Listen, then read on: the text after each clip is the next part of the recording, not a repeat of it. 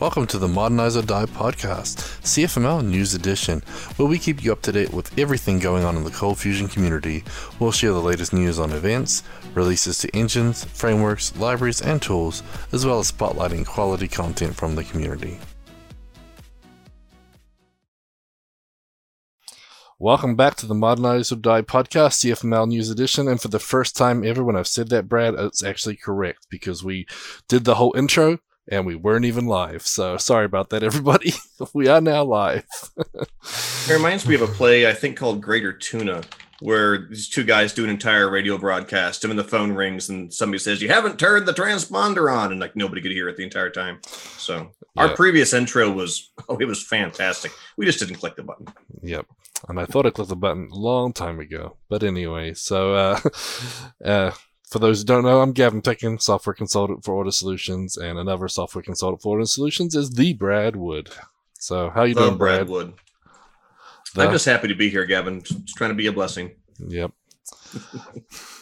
Well, thanks to our sponsor, Order Solutions. They're the makers of ColdBox, CommandBox, ForgeBox, TestBox, and almost every other box out there except for Box.com. Legal reasons. Oh, and Fusebox. You always forget about that one. But yeah. Legal reasons prevent us from infringing on Box.com's trademarks. Yes. Anyways. But so thanks to Order for making this podcast possible. And a few ways you can say thanks back to Order Solutions if you want is to like and subscribe to our videos on YouTube. And by doing that, you'll also get updates when we go live. And when we really go live, you'll see it. As opposed to the fake go lives that we do just for ourselves. Yep. And then also we have CFcast, which we'll talk about later, but we have free and paid content available on CFcast, which is great video content released every week. And then we also have our book from Luis Mahano called 102 ColdBox HMVC Quick Tips and Tricks on Gumroads. The only thing not quick about it is the title. Anyways, but we also have to thank our Patreon supporters because we have 37 amazing people that are providing 84% of the funding for this podcast. So it's been a long way, 103 episodes in, but it's kind of nice that you guys are out there supporting us. And you can find out more information on our Patreon packages at patreon.com/ordersolutions. We'll tell you about some of the perks at the end when we thank all of our Patreons individually because they're awesome. So okay, so news and events. Brad, first up, we have Adobe's Cold Fusion Projects page. I haven't even seen this. And that's what I was going to ask you, if you'd seen When it. did this happen? It happened the last week. There was a couple of things that popped up, and I'm going to share my screen for anyone watching on YouTube.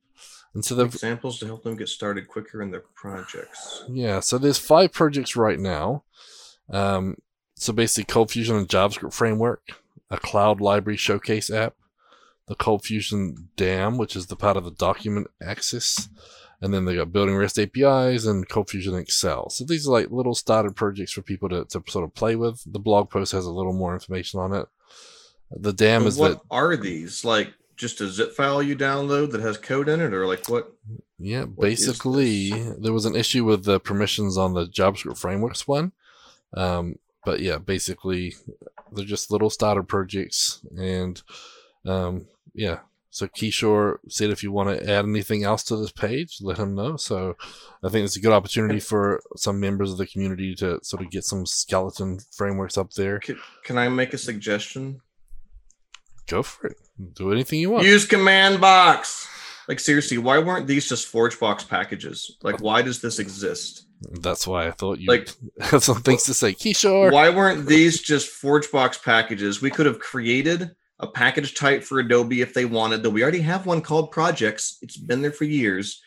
And I mean, you could install it already with the install command, or you could tie it in. We could make a similar scaffolding to ColdBox Create App, which really, ColdBox Create App, when you run it, it literally just downloads a project from ForgeBox and unzips it into a folder, which is basically what these are. They could have packaged these, so much missed potential.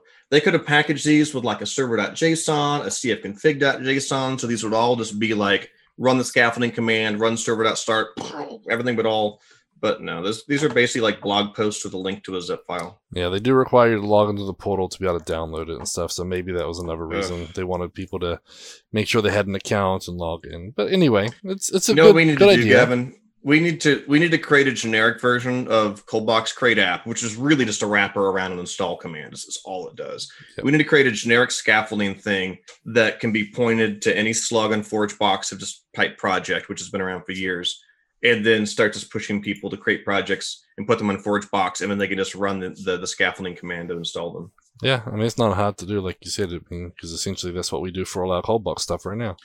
Yeah, because when you run ColdBox Crate app, we literally just run an install command behind the scenes that just installs one of 10 different pre-built projects, which are just packages on ForgeBox. So we should just create an alias that basically makes it look prettier than using ColdBox Crate app and just does it. Well, I'm actually curious how much in the ColdBox Crate app command, the scaffolding command and command box is actually specific to ColdBox. It's probably it nothing takes the at all.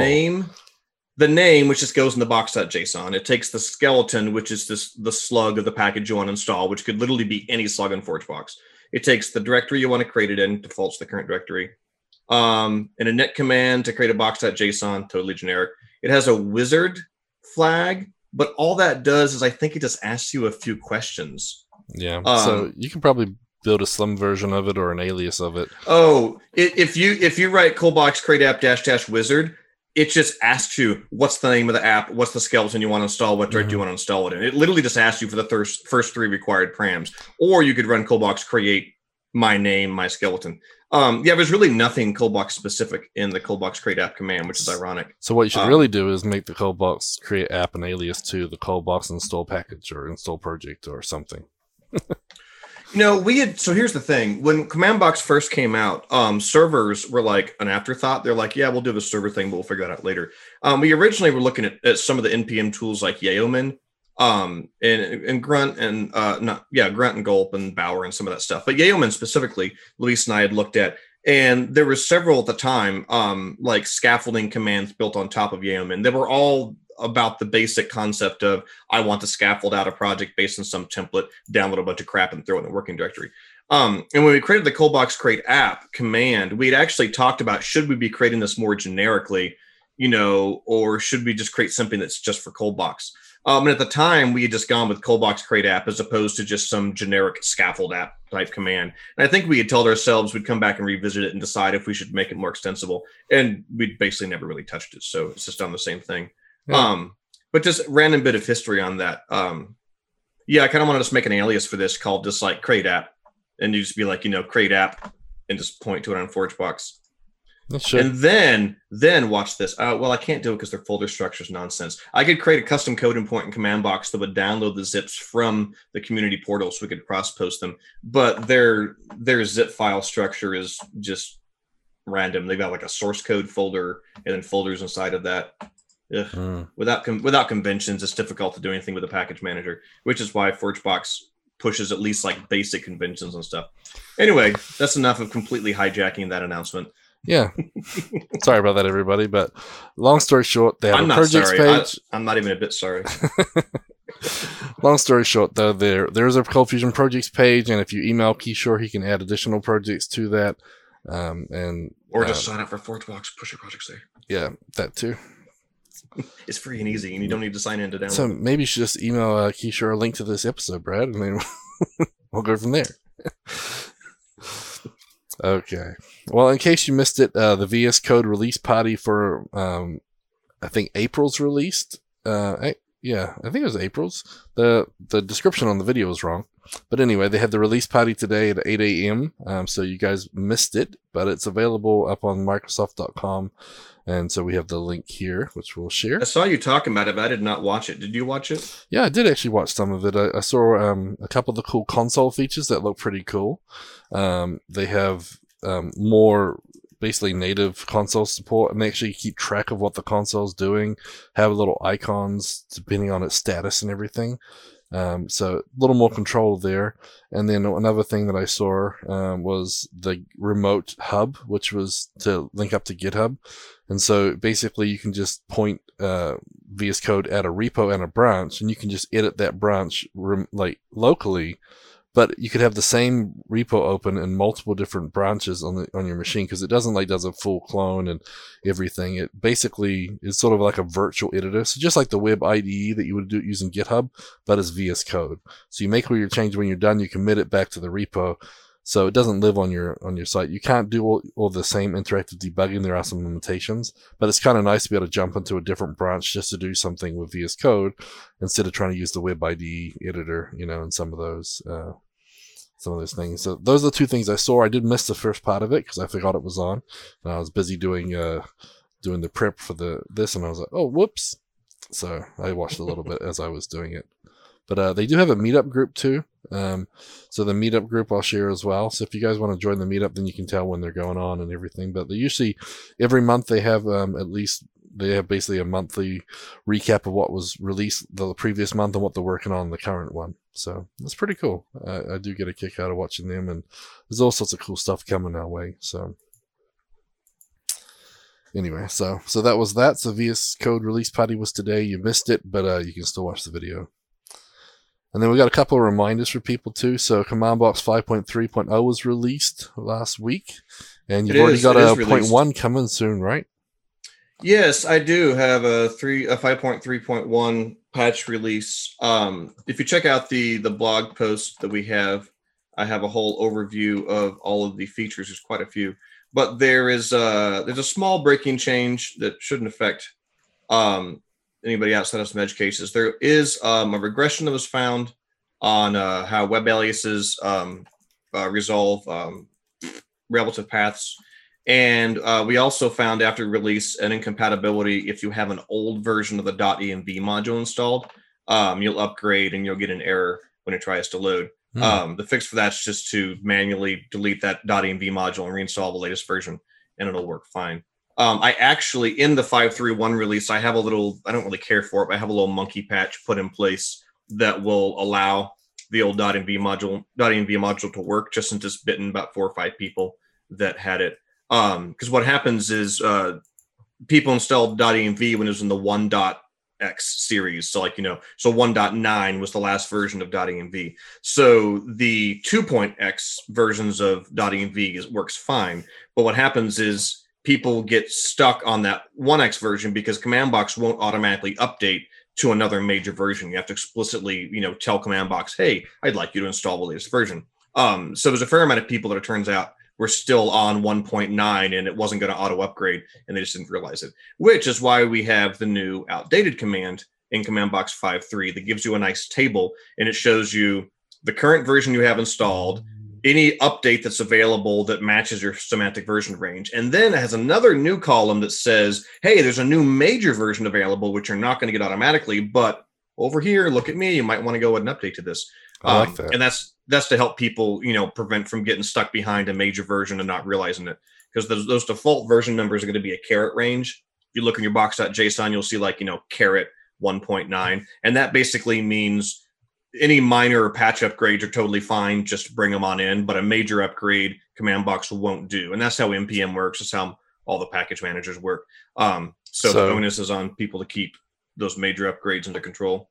Yeah, so in other words, the caret for the 1 point whatever means anything in the 1.x will update automatically, but anything 2 or higher will not upgrade without you specifically saying, hey, give me version 2. Mostly. What you technically just described is a tilde range. The caret range is a slight modification of what you said that allows for people to do 0.1, 0.2, 0.3, and they treat those. So yeah, the caret has that stupid little caveat for people with a 0 major number, but yeah, I only know one package that does that. Yeah, so I have 17 tickets already slated for CommandBox 5.3.1, a handful of little fixes, and already a handful of new features and improvements that have been flying in. I've updated a bunch of the Java libraries. I updated the bleeding edge of CommandBox to the Lucy 5.3.8 RC3 with hopes that Lucy 5.3.8, after 11 billion years of waiting, might actually release. I don't know where that's at, because every time I turn around, there's another regression they're trying to chase down. If Lucy 5.3.8 doesn't finally turn stable in the next few days, I'll probably have to just go back to 5.3.7 again, because I don't like to release a a snapshot Lucy build inside the CLI, even though I've been using 5.3.8 for a long time and it's pretty stable. But anyway, we'll see. I really wanted 5.3.8 in the Command Box 5.3 release, but I can't wait forever for it to release. So anyway, read the blog post if you haven't on the 5.3 release. There's a bunch of junk in there. And anyway, the 5.3.1 release really. I have a pull request that I need to merge for that from Scott Steinbeck with some little fixes and tweaks we've been doing to the table printer. But outside of that, I'm trying to get that out since it has some regressions fixed in it. Cool. Okay, sounds good.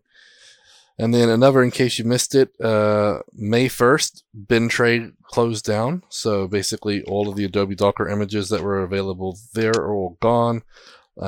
So if you didn't hear that, that's what's happened. So basically they're not available anymore through that.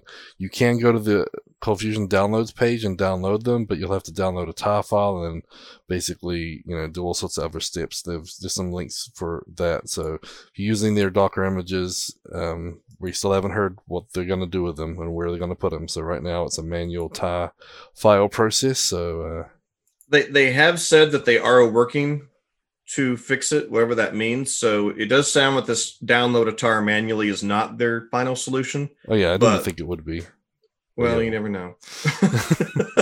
You never know. I mean, the blog post that talked about it didn't say, here's an interim solution. It just said, this is how you do it now. And everyone's like, what? So yeah, there was a comment, ironically, not on the official community portal, but on one of the Facebook posts. One of the ColdFusion team members posted saying that they were aware of it and they were working on a long-term fix. I have a feeling this probably boils down to some nonsense in their legal department, giving them flack about finally getting on Docker Hub or something, but we'll see. Yep. What they do. Sure. Okay, so some webinars coming up here. We got a Fusion Reactor webinar coming up May 12th, so that's tomorrow. It's 5 p.m. Amsterdam time, which I believe is 8 a.m. Pacific or 10 a.m. Central time. So it's called Reach for the Clouds with Fusion Reactor. So basically going through the differences between cloud-based and local install and how it works. So that's a cool little webinar. We love Fusion Reactor. We should definitely go check it out if you haven't upgraded to the cloud stuff. It's definitely cool when you're working with Docker stuff. It's much easier to deal with. So I got a couple more reminders here. Adobe ColdFusion certification, the price dropped from $500 to $149. So lots of great content in there, 50 plus videos in that as far as the training goes, as well as a certification and a cool little badge if you get certified to put on their site. But back to webinars. So Luis Majano did his webinar last week. We're still waiting for the recording to be posted from Adobe. But he said it was a good session, had a lot of great content. He's been working hard. He's done several webinars every week lately, it seems like, for Content Box, and every week he's got a whole bunch of new stuff that he's done with that. So it's going on pretty nicely. So hopefully that all works. But I know he had some issues recording locally in Zoom, but I'm hoping we still get the recording out of it. So I guess we'll see. Otherwise, he'll have to just do it again. So. All right, sorry, I zoned out for a bit. Yeah. Paulina, our marketing expert here at Ortus, had just messaged me. There was a conversation on CFML Slack earlier, and somebody said something like, much rejoicing, and they screenshotted the command box saying server is up. And I said, we need to get some Box Life t-shirts that have like the command box logo and say server is up. And Paulina's actually working on making one of those, which looks completely cool. So like server picture and it says server is up, command box. I really hope they actually put that in the store because that's going to be awesome. Cool. So new box stuff coming soon. I know. So while I was completely paying attention to Slack, I saw Daniel put a question here in the chat asking about ForgeBox slugs. Does that need to be answered still? Yeah, you can answer that. So Daniel asked if the ForgeBox slug can be at username / package name. The answer is yes and no. We do support, so that's basically how NPM does it, is they have at username / package name, and it actually turns into an extra folder that it puts it in. We have something similar, but we do it slightly different. It's the package name at ForgeBox user. So there's no slash in it. We don't bury it an extra level deep. And that's for private packages. So I'll put a link here to private packages into the chat that shows how those work. So if you create private packages and put them on ForgeBox, then it's going to be whatever the slug is at whatever your username is. And the name of the folder it installs to just matches that. And of course, if it's a private package, you would have to be logged in to be able to do that. Hopefully that answers your question, Daniel. Cool. Okay, so on top of that, we also have Adobe's API series, which is still ongoing. They're posting the videos as we go, so if you did miss one of the videos, don't worry, because they are adding them all in there. And so far, I think we've had, let's see, the 12th and the 13th, so tomorrow and Thursday are the next two, and there'll be one more on the 24th of May. So we're getting our way through it. So it'll be the 4th and 5th one, no, 5th and 6th one this week. So there's 4 videos already, should be already up on the website. But yeah, Brian Sappy's doing a great job with that there. And so if you're wanting to learn more about building APIs, API creation and management, that series is really good. So I'm going to share those links here in the chat as well. And then next up, I thought maybe you want to talk about this one, Brad. So if someone's wanting to know more about that CommandBox 5.3 stuff, you're doing the Audis webinar for May, right? And you're going to cover all sorts of stuff. That's what they tell me. So I'm putting a chicken into CommandBox here to make that generic scaffolding command we were talking about earlier. Don't want to forget about it. Yeah, so our webinar is going to be what's new in CommandBox 5.3. And that's slightly a lie because it's actually going to include everything new in 5.2 and 5.1 as well. The last webinar I did was what's new in 5.0. And so there's basically 3 dot releases full of features that have happened since then. And so I have like 17 screencasts written up that I want to do. And the webinar will be kind of just a condensed version of all the kind of high level new stuffs since the 5.0 thing. So that's cool. Yeah, because there's definitely a lot of stuff. That's coming up soon.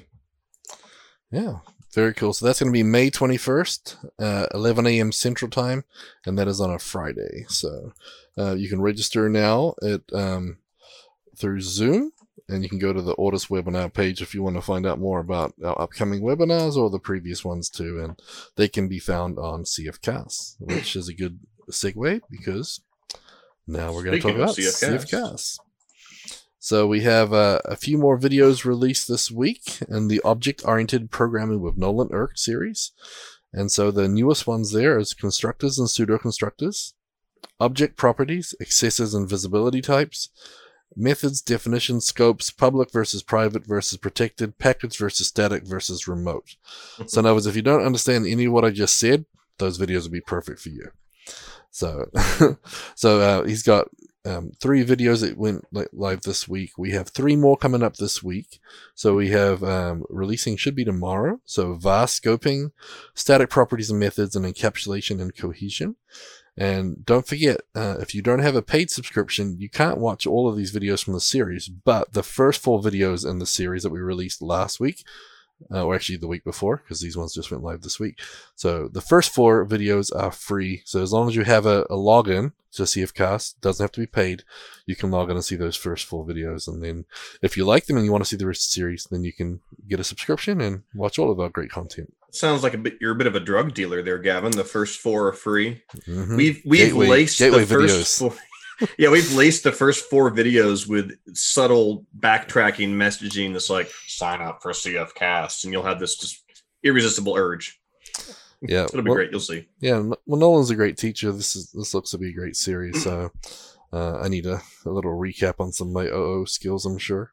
So, but if that's not enough for you guys, we have more coming soon. But wait, there's more. Yeah, we got more CommandBox 0 to Hero, so the last chunk of videos for that series will be coming up there soon. And we have what's new with ColdBox 6 coming up. I know you're working on the CommandBox 5.0, what's new with CommandBox 5 series. We've got up and running with Quick. We've got Logsbox 101 and using DocBox. So we've got lots of great things planned. Videos are being made for a lot of them right now, so you'll be seeing those start to come out here soon as well. So cfcast.com. That's it. Again, free account will get you access to a lot of these videos, and then a paid subscription will give you access to all of these videos. So boom. There we go. All right. Dunskies. Okay, so the big news in conferences and trainings is the Adobe ColdFusion Developer Week. So that's June 22nd to the 24th, and it's going to be online. So I know they're getting the speaker list together right now. They have last year's speaker list up on the site, but we should be seeing some new ones coming up very soon. You can register for free right now, and they're hoping to get over 3,000 attendees. I know last year they had about 3,000 attendees as well, so that's the goal. So I know that they have a lot of good content, 3 days as well, so that's going to be quite a lot of content from them. I'm kind of curious what there's going to be out there, so definitely go check that out. So chat has the link in the show notes as well, and we'll go from there. And I haven't heard anything about CF Summit yet, though, Brad. Have you? No sneak peeks or hints or anything yet? I have heard nothing. I did hear something about Adobe's travel policy in the, sort of sneaky from Twitter. Oh, really? Saying that basically they're not allowed to travel in 2021 just for safety reasons. So if there is a CF Summit later in the year, I'm assuming it will not be in person, just for their. And that'd be very difficult. I know with the team over in India has been dealing a lot with COVID recently. Yeah, so it's terrible in India right now. So yeah, it is. So I'm not one bit surprised if travel is nowhere on their radar. Yeah, unfortunately. Yeah. So yeah. So if you want to get a taste of the ColdFusion conference, looks like the Developer Week is going on now, and I'm sure that CF Summit will probably be announced online later in the year, probably in October, November, like it has been the last few years. So. Okay. So speaking of the ColdFusion Developer Week, maybe you had this tweet down below. I may be stealing your thunder. I was I saw a reply to it that popped up on Twitter. Ray Camden tweeted earlier saying that he's going to be speaking at it, which is pretty cool. And Sammy Hoda even said replied saying he's expecting to join. So anyway, cool conversations today. They must have happened right after I finished the note. So yeah. So one of these tweets just came in like 2 minutes ago. So you guys are getting like a live Twitter stream right now on the podcast. Yep. So yeah. So like I said, the speakers are being emailed right now, it seems like, and they should be having more information on the speakers and their content in the next week or two for sure. So we'll keep you up to date as we go, but bookmark that June 22nd to 24th. We also have something this week. So we have AWS Summit Online Americas this week. So that's going to be May 12th and 13th. So tomorrow and Thursday for all of those watching live. It's going to be online and free, and it's a great conference. I've been to it in person. They have just tons and tons and tons of content from beginners to expert, and lots of white papers and use cases and user stories. So great content. Go check that out. I'll share the link in the chat for that. And then next up, Google I/O. So Brad, have you actually seen any of the content from the Google I/O before? No, I haven't. But I hear that it's online and free for everyone. Yeah, it does sound like it. Yeah, I know that a lot of their services are obviously going to be spotlighted there. So if you guys are using any of the Google stuff, that'll definitely. It's hilarious. I totally assumed that their domain name would be google.io, but it's not. It's at google.com. Yep, google.com/io. Come on, Google, you've let me down. So what does Google I/O go to? Anywhere? I don't know. It's actually events.google.com, which is probably a generic, subdomain used for everything. Google.io goes to nothing. Man. It appears that it's registered, but it returns a 404, so it's not in use. Gotcha. What if I search Google the site :google.io to see if there's anything indexed on that domain?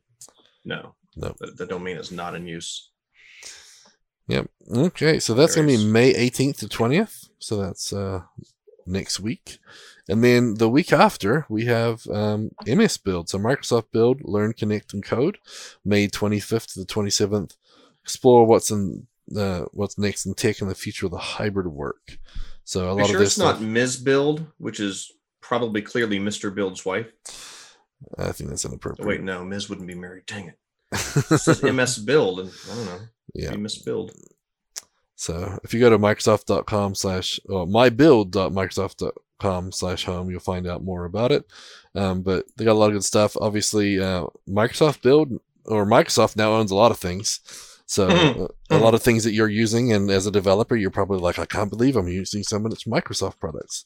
A lot of people using Teams, a lot of people using GitHub, right? And then obviously VS Code, Microsoft product too. So a lot of good stuff out there.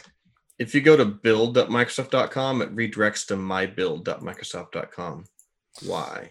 Why do they make us type the extra 2 characters? They don't. They redirect to make it easy for you. It's not the link you have in the show notes. I have my build, don't I? But you see there's some pretty big names on here. I know a lot of people listen to the Scott Hanselman podcast and everything, but a lot of good stuff coming from Microsoft these days. So a lot of good content. It's not just .NET developer stuff. So those of you who are thinking that, I challenge you to check out some of the content there as well. And next up, we have DockerCon. That's going to be May 27th. Be a free online virtual event. And again, they have a lot of great content. I like the way that they do it, where they split up a lot of the different channels. So they have beginner and I don't know what Kubernetes is to expert stuff, where you have to be a ninja to understand anything they're saying. So they have a good range of content there, something for everybody. And yeah, like Brad said last time, I think we only had one swarm session, so hopefully there's a little more there. We're hoping Swarm lives on because we like it way better than Kubernetes, but we might be biased. We are biased. Yeah, I went to the agenda thing and searched. Yeah, still only one Swarm talk there. It happens, but as long as it's still alive, that's all that matters. And then we have another one. So in June, we have Apple WWDC 21. So glow and behold. So Apple's Worldwide Developer Conference is going to be online June 7th through 11th. So a lot of interesting things happening there. So looking at Apple platforms, tools, and technologies. And they also have a Swift Student Challenge, apparently. So I don't know too much about that yet. They say stay tuned for details. So if you want to find out more about that, you can go to the developer.apple.com/WWDC21. Okay, so with that, a truly sad announcement is, what were you doing 1 year ago today, Brad? I believe I was at Into the Box, Gavin. Yeah, Into the Box. Physically at, but doing our virtual Into the Box. Yeah, so last year this time we had Into the Box. Unfortunately, we pushed it back a little bit this year to September. We planned that originally, hoping that maybe we'd be able to travel. We still don't know yet, so probably looking at an online one, but we're blocked in for September. So if we're doing it online, we're going to be doing the Developer Week style. And we're doing the call for speakers here pretty soon. I keep saying that every week, but I really do mean it. It should be soon here. So, and a lot of people are still holding out for in person, and so we even put a poll out on Twitter the other week about what's everybody's preference. I was actually going to go check the poll. Do you know what the? I don't know what the link were? is. No, I know a lot of people preferred to go in person, but some said preferred online. But we weren't sure if that meant they would go in person if they could go. But anyway, so we're just trying to find out more information because things are opening up. Like even California, which is locked down crazy sometimes. Apparently June 15th, everything's back to normal. We're pretending nothing happened. So, never know. But here we go. I found the poll finally. And for those of you who had airfares for Into the Box last year, most of the companies have extended them out through March 2022. But if you did have airfares, you got to check and make sure that they're being extended again, so you can use the flight credit somewhere. But Luis's poll said, if Into the Box 2021 conference was in person in Houston in September, would you attend? 45.8% of people said yes. 8.3% of people said no. And then 45.8% of people said prefer virtual. So it's sort of split half and half out of the 24 people that have commented on that.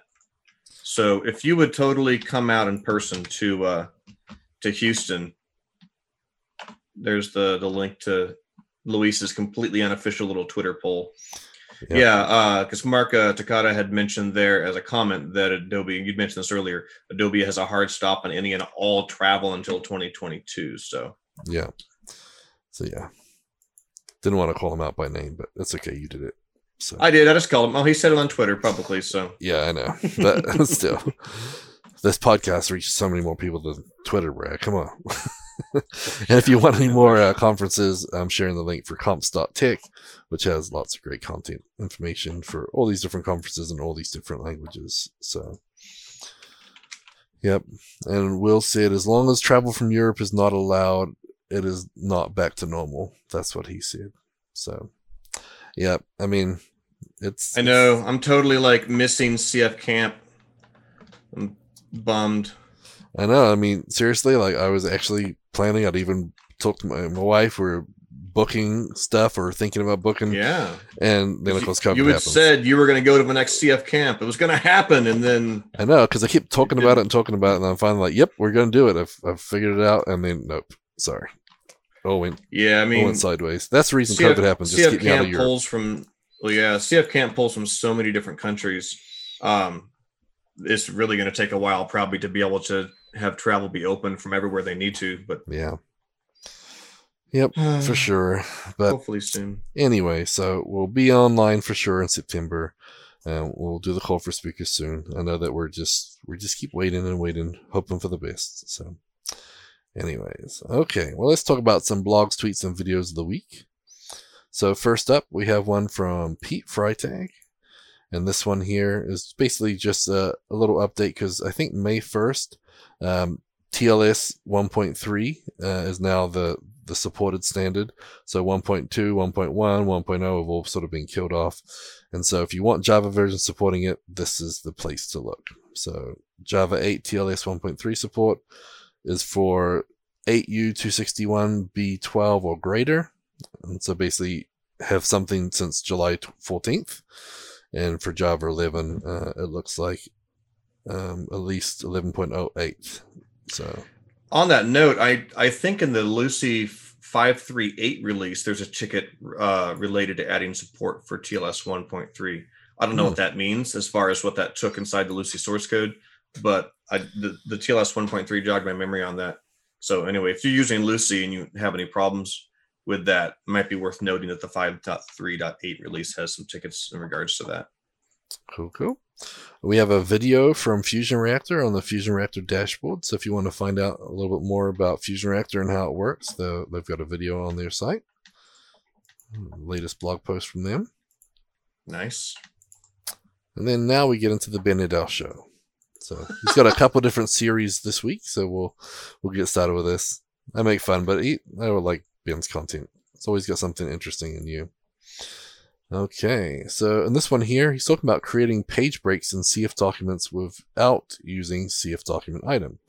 For those of you that don't know, if you use the CF document tag, usually it basically just creates, a big page. And if you wanted to break content into separate pages, you would usually use a CF document item and the type of page break. And that just basically separates the content out for you. In the previous blog post that we'll talk about later, because we do it in reverse order, he talks about trying to optimize the PDF document because at InVision they generate tons and tons of PDFs.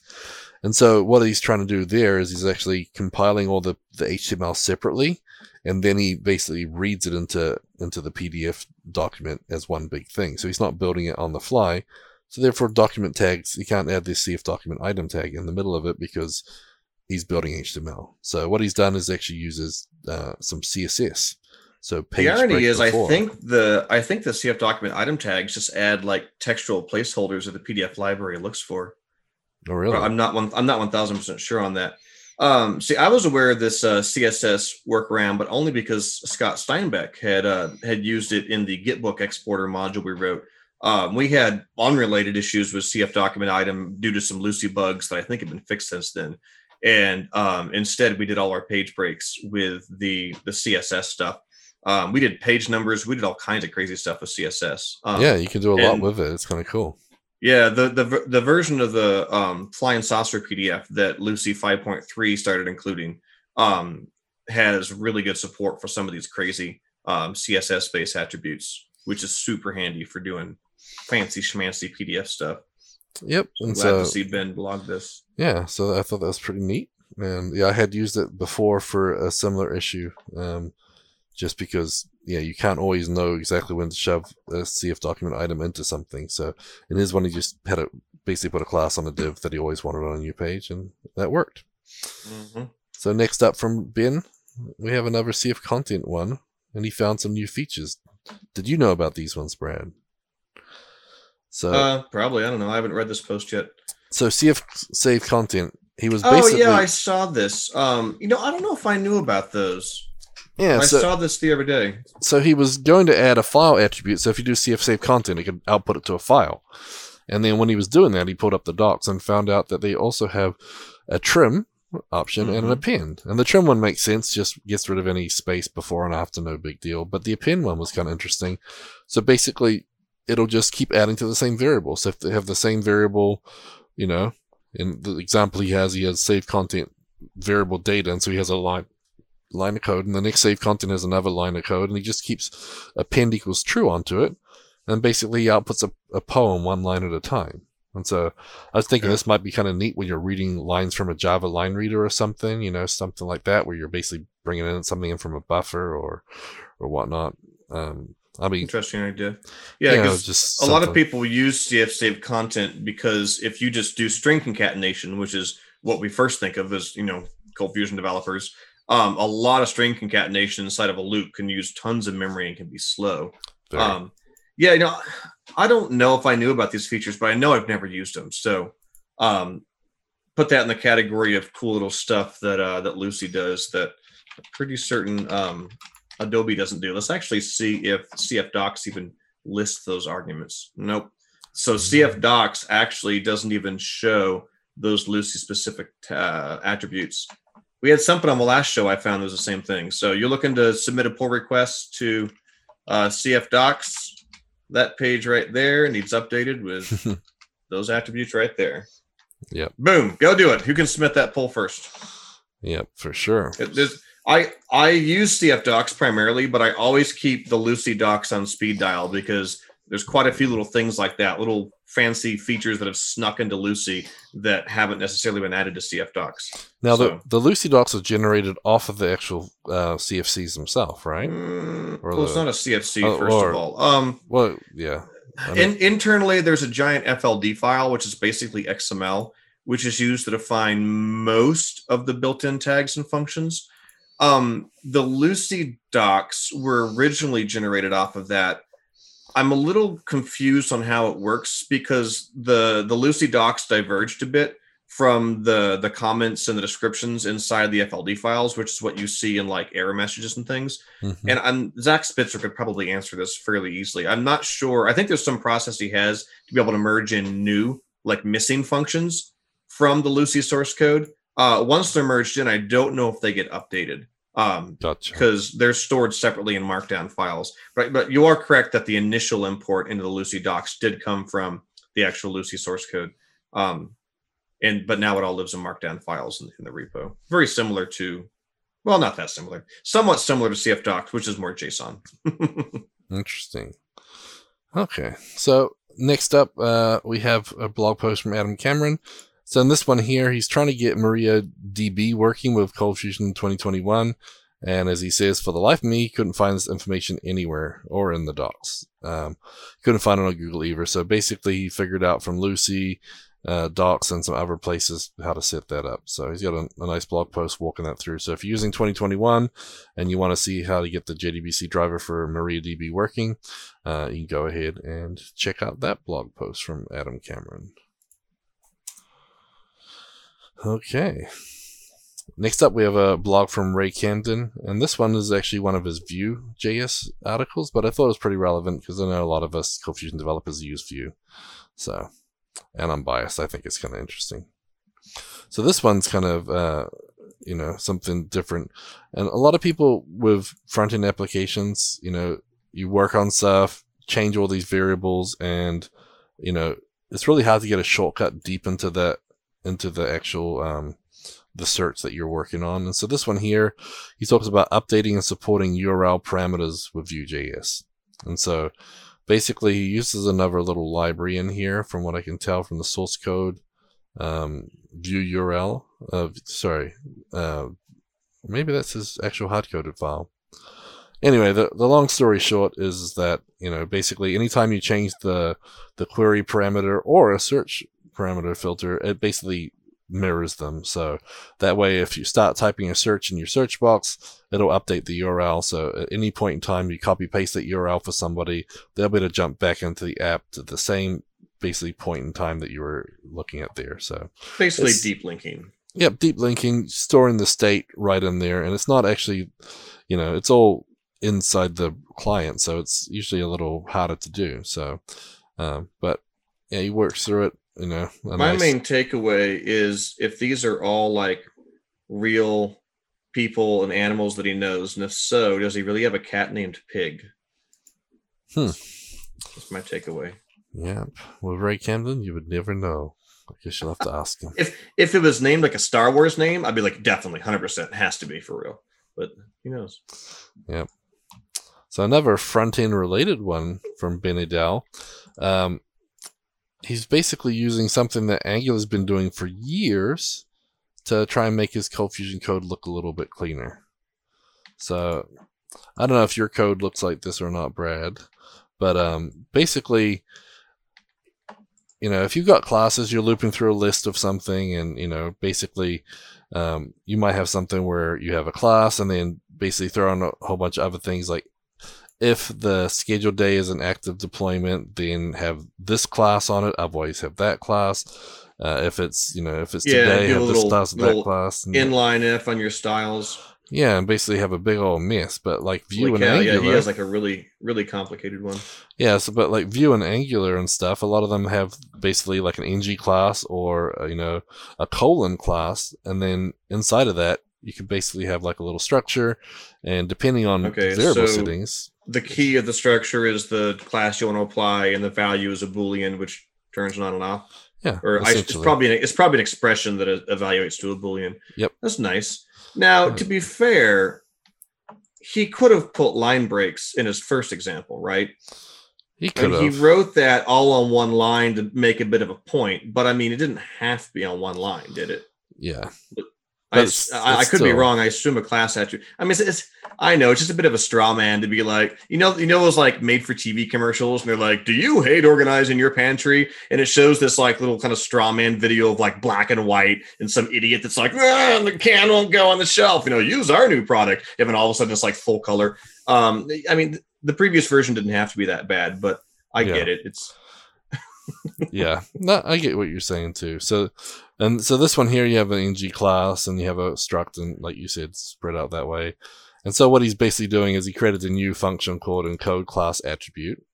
And so what he's doing there is calling that and passing in an array, and right. So he basically mimics the syntax, but just with a nice little Cold Fusion wrapper. Yep, and then he's got the code to do it and loops through it, and and he has an isTruthy, and he actually created a function isTruthy, and then it created a function for isFalsy, so it could be the opposite. He created a function called isTruthy. I'm curious what it does and how it's different than Cold Fusion's if statement.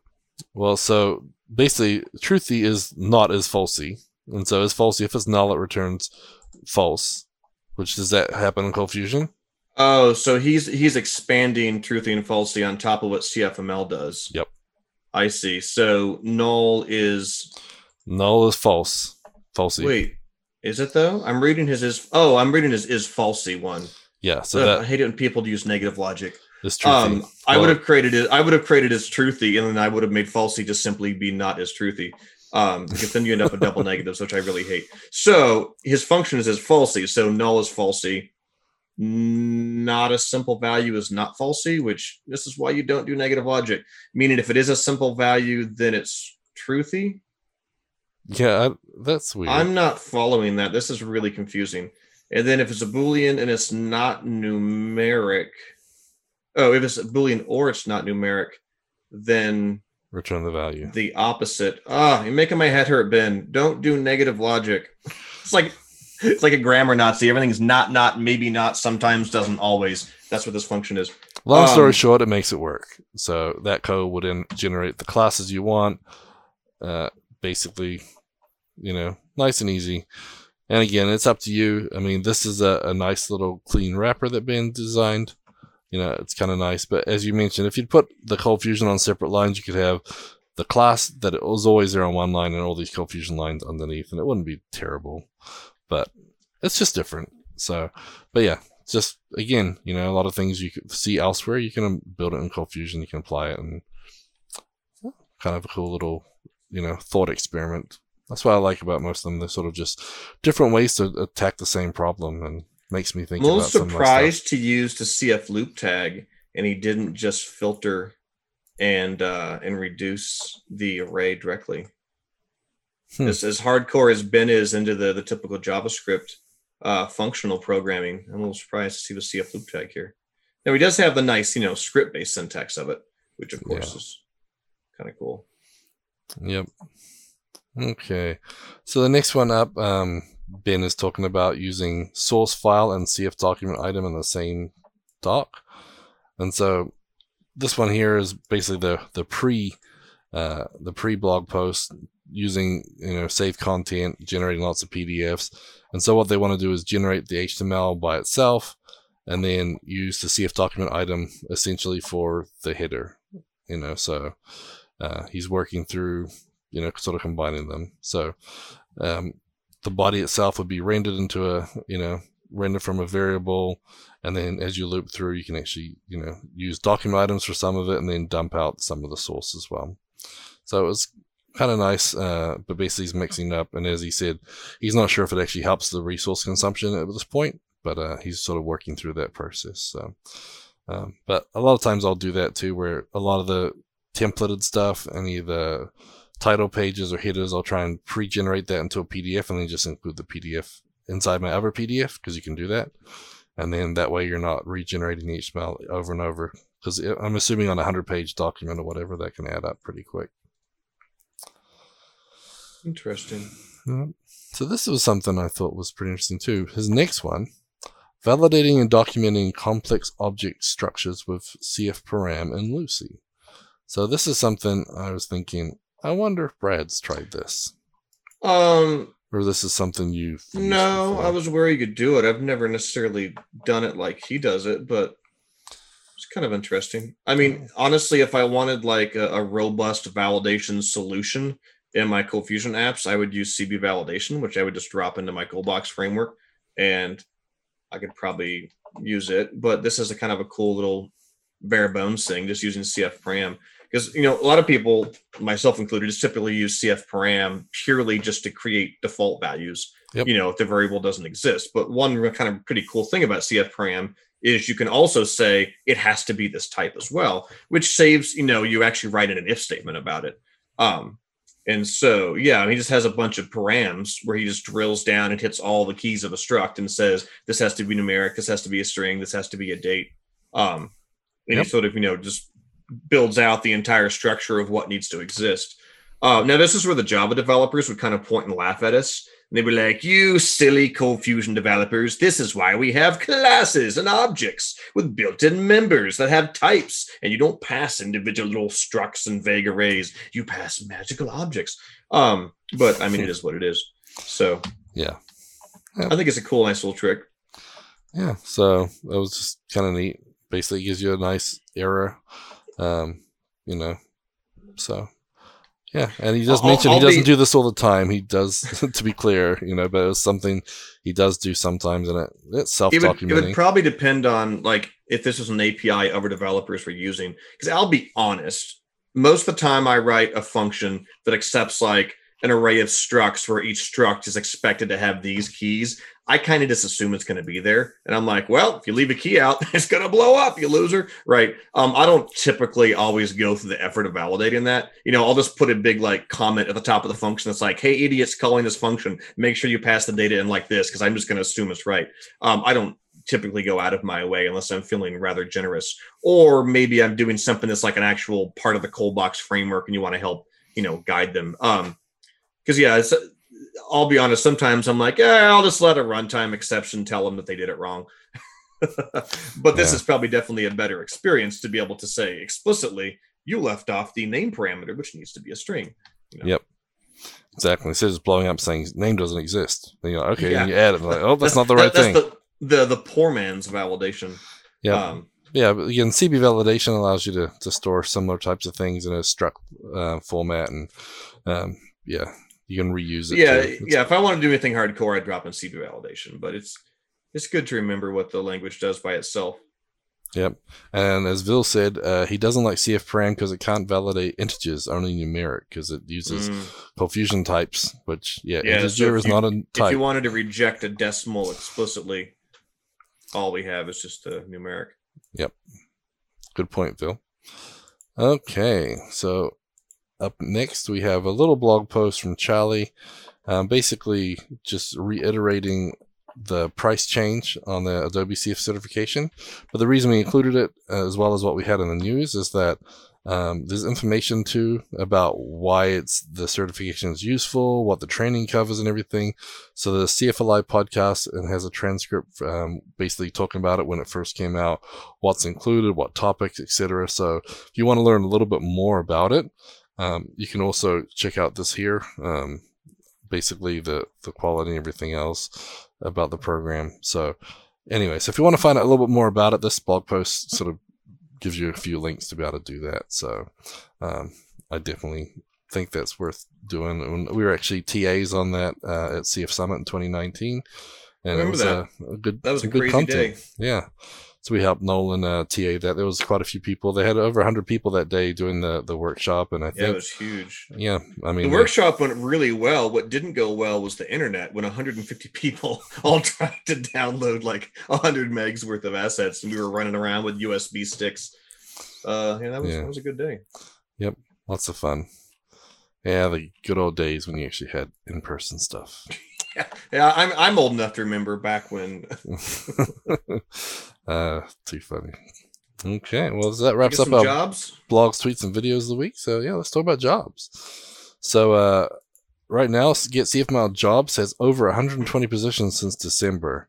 Although last week there were a whole bunch of the same job shown in multiple places, so I don't know if it really they probably counts. posted it in multiple cities. Yeah, so this was a remote LATAM and a whole bunch of different spots. Yeah, you can tell it's the exact same job description, but with a different city name in it. Yeah, but there are 4 new ones.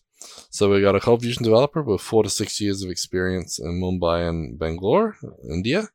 We have a Suncorp Insurance in Sydney, New South Wales, Australia for a Cold Fusion developer. We got a Cold Fusion developer in Vancouver, BC. And another one in Karnataka, India. So a bit all over the place this week. But I wonder if I know what company the one in Vancouver is from. And then we have the Cold Fusion developer if you have secret clearance at Gentilly, Virginia. Secret clearance. We could tell you what this job is, but we'd have to kill you. Yep. So there's some good content there. If you're looking for a job, that's a great place to start. GetCFMLJobs.com, and you can actually post your company stuff there. And that also does scrape some of the other big job sites out there. So you may want to look at that. But I think the latest one just popped up since I did the show notes. Whoops. So anyway, more good stuff there. So if you're looking for a job, good place to go. Okay, next up, our ForgeBox module of the week. So this week we're actually doing one by Matthew Clemente because he's always got something else to do. He never gets bored. Facebook conversions. Is this new or just been around for a while? Yeah, it's a new one. So this is just released April 29th. So it's Facebook conversions. And so basically it's a CFML wrapper for those Facebook conversions API. And so what it allows you to do is basically, and the only method it has is to basically send events to Facebook. So what you can do is send it through the conversions API, and you can send a Facebook event. You send the name, the source, the user URL, the email. What is phone. the Facebook conversion API? Because I've missed the boat on what the crap that means. So that works with the pixel ID. So, the Facebook conversions where they retrack you and everything else. So you have conversions in the context of like sales, like you convert a sale? Yeah. So so this is like tracking revenue that you get based on like Facebook ads or something? Yeah, well, you can use the Facebook pixel on your site. And then when people go there, it tracks that they were there. And then basically as they go to Facebook, you can retarget them with Facebook ads saying, so when you go to Amazon. Third-party cookies. This is why you have to accept those old dirty third-party cookies. Yeah, stuff like tricky. that. So I didn't even realize Facebook had the service. Oh, yeah, the Facebook pixel's big. Yeah. Like, who in the universe, literally, the last human I know who's not a child, who doesn't have a Facebook account, signed up for one last week.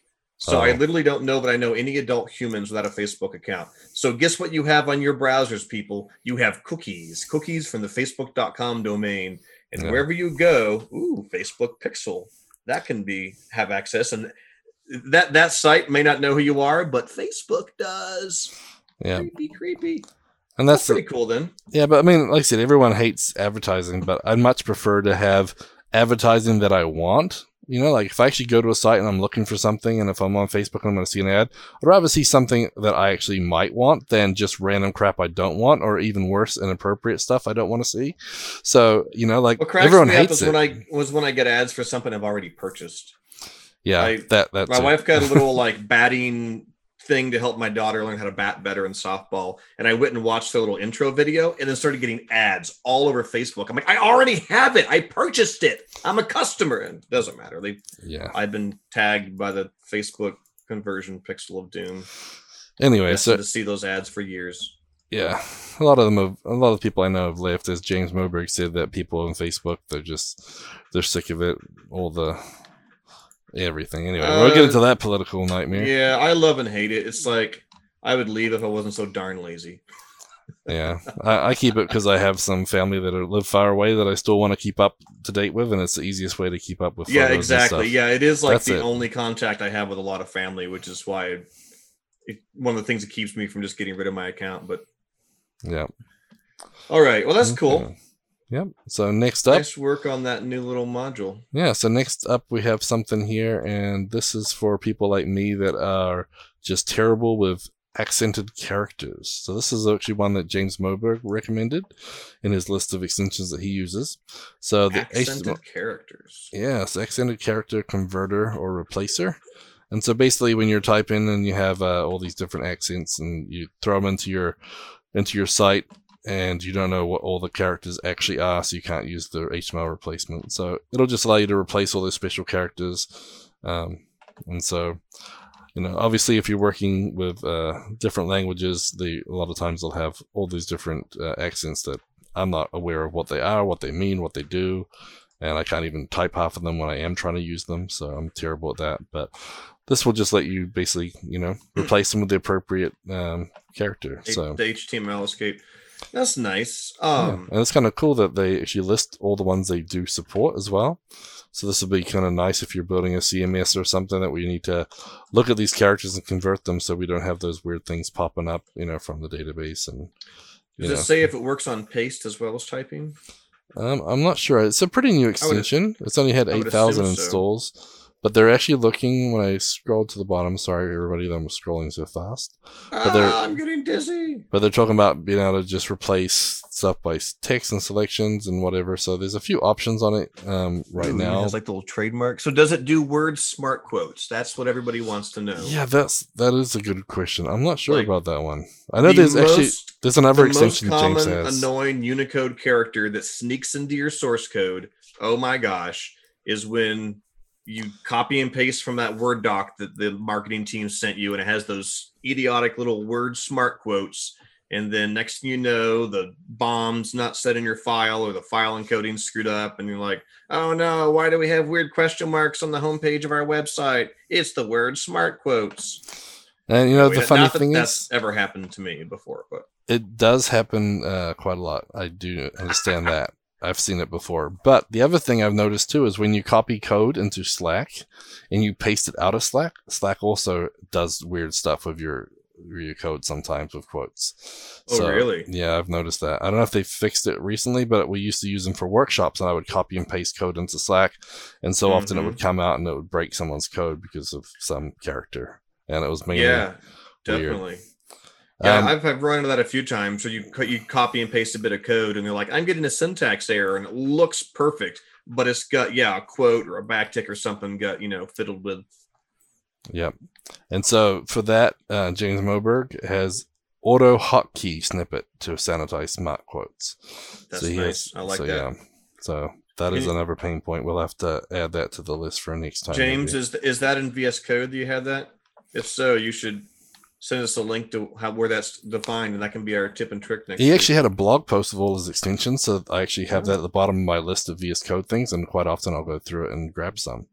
So, yeah. There you go. So let's say a lot of the ones we've been using lately are some from James, because he's got a whole bunch that I'd never even heard of before. So, but that was our VS Code hint, tip, and trick of the week, and I didn't change the screen. Whoops. But anyways, so yeah. So thanks, James, for recommending that one. Okay, so next up, we have our Patreon supporters. And I know you mentioned Will last week, but he's our latest Patreon supporter, and we didn't spotlight him enough, I don't think. So it did take an extra week, I think, to get him up on the website, because we're a little behind on our marketing stuff, so we apologize. Yeah, I see we have how to pronounce his name written out here in the show notes. He actually sent me a website. So it's Vil de Bruijn. And that's not perfect, but it's a whole lot better than Bruin, like I kept saying before. So yeah, I've listened to the video a couple of times, Vil, and I'm still not doing it right, but I'm bitter. Wait, he sent you a video to show how to pronounce it? Oh, he sent me this site, and Fova, I think it is. It's basically, and there's a Dutch pronunciation of his name, and he said I'm close, so that's bitter. But so yeah, I'll find it too, and I'll share that. So for everybody out there, we'll share you the link and how you say his last name. Nice.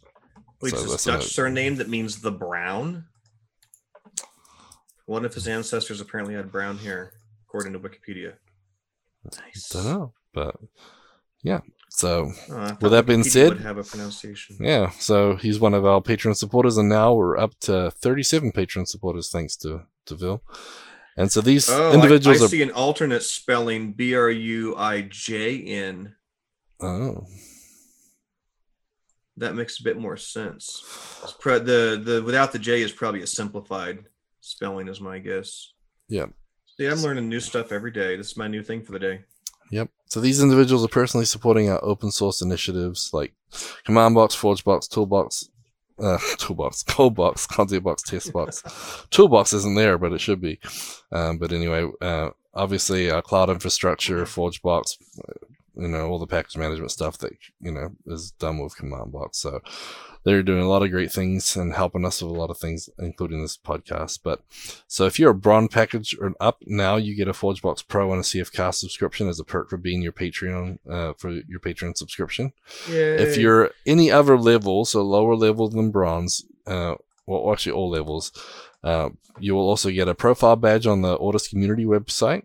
And you also have your own private forum access on the community website too. So there's some little perks for being a Patreon supporter for us, thanking you for thanking us and supporting us. So, and if you become a diamond supporter, we just give you the keys to Ortus.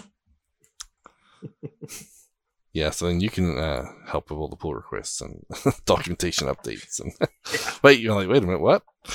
Anyway, so let's go through and thank our Patreon supporters. So thanks Don Bellamy, Eric Hoffman, David Bellinger, Gary Knight, Giancarlo Gomez, Jonathan Perret, Mario Rodriguez, Jeffrey McGee from Sunstar Media, John Wilson from Synaptrix, Yogesh Mithur, Joseph Lamory, Ben Nadal, Brett DeLine, Calvin Stenton, Charlie Earhart, Dan Carr, Daniel Garcia, Didier Lesnicki, Edgardo Cabezas, Jan Yannick, Jason Diger, Jeff McLean, Jeremy Adams, Jonas Erickson, Jordan Clark, Kai Koenig, Laxma Tiruhadi, Leon Saramelis, Matthew Darby, Matthew Clementi, Mingo Hagen, Patrick Flynn, Ross Phillips, Scott Steinberg, Stephanie Mongi, Stephen Klotz, and Vil de Bruijn.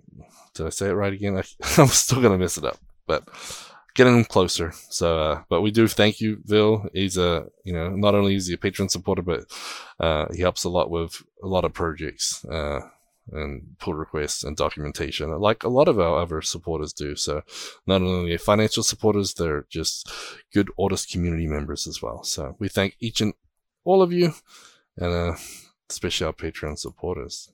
So, I know that we couldn't do it without you guys, and we're grateful that we can continue doing this every week, because this is helping us keep up on the news, right, Brad? Because sometimes these blog posts go flying by, these tweets, and it keeps us up to date. Oh, yeah. Who has time to sit and watch Twitter? So we'll do it for you. Yep, exactly. We'll let you know if you've missed anything. Yep. So very cool. Appreciate everybody. Thanks everybody. Have a great week. And don't forget, there's a couple of conferences going on this week. So go check those out. And we'll see you all next week. Bye-bye. Bye.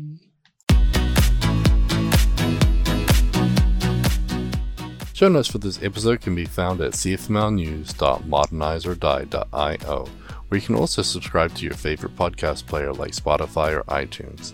We also have the link to YouTube to find more videos just like this. The music used in this podcast is under a royalty-free license from Sound.com and Blue Tree Audio.